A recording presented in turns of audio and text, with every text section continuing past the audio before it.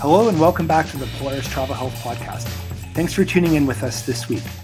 Today, Jayden and I are going to be talking about Hajj pilgrimage to Saudi Arabia. Yeah, we thought this might be kind of an interesting one to cover, as those who are planning to make the pilgrimage this year are likely beginning to prepare, given that the 2022 Hajj will begin the evening of July 7th and it ends the evening of July 12th. So first, I thought it might be important to discuss some of the new restrictions related to COVID, of course. Yeah, there's always going to be something new related to COVID, of course. and knowing sort of, the background of what Hajj is and the number of people we're talking about. Certainly, the idea of it being a concern it's definitely there. So. The way I understand it, and a lot of this is also your advanced research too, Jayden, which we have to mention, you need to be vaccinated, which I think is kind of not shocking information. But I think where we're at right now is the recognized vaccines are AstraZeneca, Johnson & Johnson, Moderna, and Pfizer. Some of the Chinese vaccines like the Sinopharm and Sinovac, they're acceptable, but I think you had it in there that you would need to get a booster when you arrive of one of the other four. Is that right, Jayden? Yes. Yeah. They said that one will be administered basically upon your arrival. Okay. And then there's no need for any kind of quarantine. You must have all your application stuff in order and a negative PCR test. And you also have to, make a personal statement that you don't have any symptoms. And I think there's also mask wearing is expected as well. Does that sort of match up with what you've researched, Jayden? I think that's sort of consistent with what I've seen so far. Definitely, yeah. And the mask thing has been recommended for a long time, but now it's kind of compulsory, especially for entrance into any of the sort of indoor spaces. But yeah, they have basically what it appears to be like an ArriveCAN application that you need to fill out prior to your arrival that has all of your sort of like required vaccines and stuff in it. Yeah. Well, it makes sense because, in the past at our clinic, we've definitely seen people that are preparing for Hajj. And there's a couple things about it. One, there are some very specific steps that you need to make sure you're on top of. But the other thing I'm always impressed with just the sheer level of organization. Like everything is set up. Like they've got this down to a science, like having, millions of people show up for a brief period of time and making it all work and making it all happen. So certainly they've got the processes in place there and that sort of thing. So from an organizational standpoint, it's pretty good. Definitely. Yeah. It's definitely very well organized. So what other types of restrictions exist for travelers in terms of vaccination and that sort of thing? So there's a couple things out there, and I think a couple of the things when you're thinking about vaccines, probably the first one to talk about is meningitis. So you need to be vaccinated against meningococcal meningitis to get in, and you need a dose of the quadrivalent vaccine, so one that covers A, C, W, and Y variants, and you need to have it done within the last 3 years. So that doesn't matter where you're coming from, Canada, you're coming from, any other country, that meningitis vaccine is required. So just to sort of talk about that, you do need to have paperwork to even before you get your visas. So I know, in our clinic, we've had people coming in and, we've provided them with paperwork.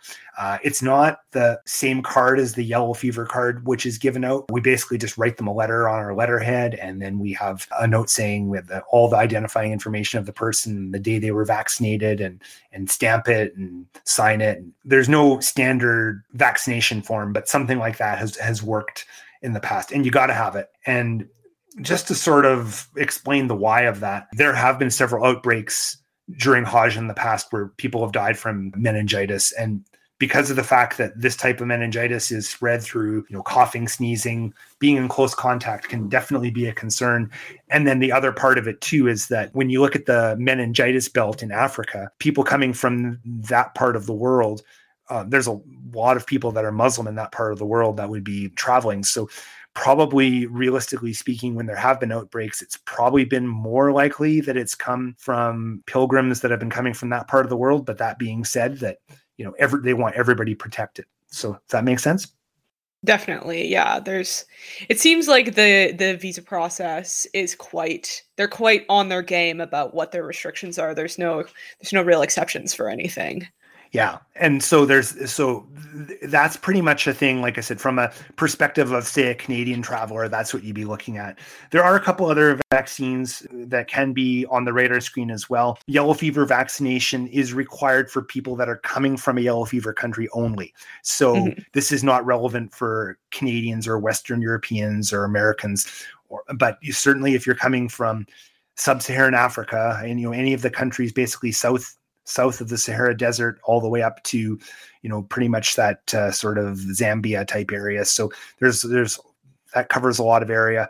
You would need to have yellow fever vaccination. Same thing with countries in South America, your Brazils and your Bolivia and Ecuador and other countries sort of in the junglier part of South America, they would need to be vaccinated for yellow fever. And another vaccine which can be relevant is polio. Again, not relevant for Canadians or most travelers from most Western countries. But if there are areas, if you're coming from a country where there could be some polio, there's really only a couple countries left at this point, Afghanistan and Pakistan for wild polio, but there's been recent concerns about vaccine-derived polio in some countries. There could be some restrictions there. But generally speaking, if you're, again, looking at it from sort of a Canadian pilgrim point of view, not relevant. Right. And most people would be vaccinated for that. Yeah. Anyways. Right. But okay. When they start talking about the polio vaccine for this purpose, they'll want you to have it done within 12 months. Right. Okay. And what other types of diseases could you potentially contract doing the Hajj pilgrimage? Well, I think what you're really looking at is you've just got a lot of people really close together. And so, respiratory type infections, other types of skin infections, intestinal, these are not unusual. The flu is a thing, a flu shot is kind of a good recommended thing if we're going on this. And, pneumonia, I believe, according to the info that you had gathered, is the number one reason for hospital admission. That sounds about right. Tuberculosis would be a concern as well. Just, I'm not exactly sure what the numbers are like on that, but it just stands to reason. It's a very transmissible disease and through, close contact. So that would be a thing. Then, traveler's diarrhea, always be a concern in this part of the world. Even if you're staying in relatively deluxe accommodations, I think there still would be a concern. And then other things like typhoid and hepatitis A, certainly risks there as well. Cholera, I think a historical risk. I think as long as you're drinking reasonable sourced water, bottled water, that shouldn't be as much of a concern. Also, from a mosquito standpoint, typically speaking, there's not a lot of concerns, but it's maybe in some of the surrounding areas it could be an issue, but we're not typically too worried about, dengue, that sort of thing, typically speaking. Yeah, it said that there was some presence of that particular mosquito in the surrounding areas, but not particularly in the specific area where the pilgrimage takes place. So that they kind of just said, like, daytime insect precautions, being careful, but that there were other sort of like more major concerns than that. Yeah, I think when you start trying to prioritize like what's risky, I don't think of that. I can't remember there ever being a situation where there's been I'm not going to suggest I'm an expert medical historian on Hajj, but I don't ever remember a situation where there's been a mosquito related, outbreak of anything that I can recall, at least. Right. So what other types of concerns might exist aside from those types of things?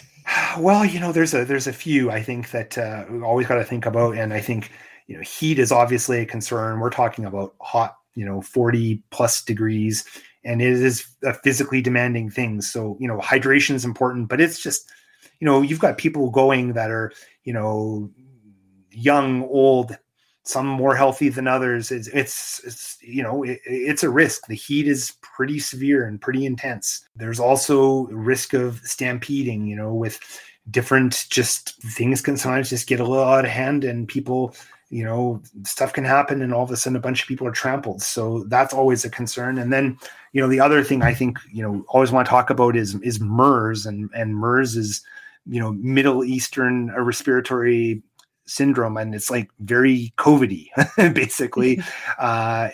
We know that it's a concern in this part of the world. And I would definitely have concerns about that. Now, it's spread in a much similar manner to COVID. And again, you're in a very, close, there's not a lot of opportunity for social distancing on this trip. Right. Yeah. They say on the website that social distancing is encouraged, but I'm not sure that when there's 3 million people in the area, that's a technical possibility. I've seen pictures. I'm just like, I don't know if there's any possible way that could happen. But anyway, yeah, for sure. Yeah. So I think the stampeding thing is a big concern. I think there's a lot of it seemed that there was concerns about some areas where there's bottlenecks and that sort of thing, and it can be really difficult to evacuate people should there be something that happens. Oh yeah, I think when we start talking about the planning and the organization of all this, it's really good, but I just think that there's limits on what you can plan for, and there are situations where there's a lot of people, and it just there's sometimes it's an unavoidable thing that sometimes people, a couple people get trapped and trampled, and then it just feeds on each other, and there's panic. It's not hard to connect the dots how this could happen and kind of be, like I said, unavoidable to a degree. Definitely, yeah. So what other types of recommendations do you normally make, or would you make to somebody that you see as a patient that is going on the Hajj pilgrimage? I think there's a few things to think about. Some of it's really obvious, right? Like typical traveling stuff, like things like hand hygiene and sunscreen, and avoiding any kind of contact with animals, and drinking fluids, and try to arrive a little bit early to get a little bit acclimatized. Another thing, which I know you had prepped up in your advanced research, typically speaking, what ends up happening at the end of Hajj is that men will shave their heads. And the concern there would be you want to use an authorized barber, because there is always, I suppose, a risk of hepatitis B from contaminated shaving instruments. So I would, that would be something to consider for sure. And, I know the animal slaughter, that's something I'm not really, I can't speak to too much per se, but I think that, there's abilities to do proxies that you can hire. I think that is something that maybe you'd want to consider. And then I think, the other thing is just make sure you take care of your existing medical conditions, right? Like make sure you've got enough of your other meds and everything like that. Definitely. Yeah. I think with the hiring of somebody, there is sort of various services where you can sort of have somebody essentially do it in your name, and then you avoid sort of any direct contact with the animals themselves.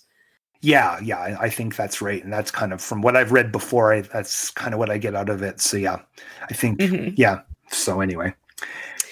Yes. And then there's a lot of men, I would assume, who are not used to being bald, who would really need to watch out for getting sunburns on top of their heads, which I think would be a pretty big thing as well. Definitely. I think that's a consideration as well, for sure. So yeah, there's just a bunch of things like I think you have to just think about, it's a big event, and it's a big important life event for a lot of people, but and there's a lot of things that you need to think about, and keeping your group together and everything like that. But yeah, just, you don't want to forget about some of these health considerations too, because there is access to medical care there, but just like anything else, I'd always rather not get sick or to start with, or injured to start with, as opposed to having to rely on the fact that you can get taken care of when you're there. Definitely. Well, anything else you want to mention, chat about, things that we missed? Not really. I think we've kind of covered a lot of it. I think that most people are mindful of the fact that you need to get on top of your preparations and getting your vaccine and everything for meningitis quickly. So it's just my best bit of advice is always, if you're making a plan like this, just make sure you plan ahead. I think generally speaking that happens because usually this is a once in a lifetime kind of trip, and that you don't just you don't spontaneously decide you're going to go do Hajj this year. Usually you've been planning it out for a while in advance. So you just need to sort of make sure you get all this, think about the health part of it and that part of it somewhat in advance. And with your meningitis vaccination, it is good for 3 years. So I think you could always make an argument, well, you could just get that done and over with. It's not like it's going to wear off on you. You got quite a window of time to get that done. Definitely. Yeah. It does not seem like the type of trip that you or anyone would be taking on a whim. Well, that's true. Although I do remember I did have a patient a few years ago, pre-pandemic, and it did actually turn out. It was one of these things where it all happened. It all came together very quickly. But I don't think I've ever had that ever happen again. I don't even remember all the details. But I'm like, you're just going? He's like, yeah, it just kind of worked out, and I'm going. I'm like, okay, sure, like, great. But I think that's more the exception than the norm. That's why I remember it, because it was unusual.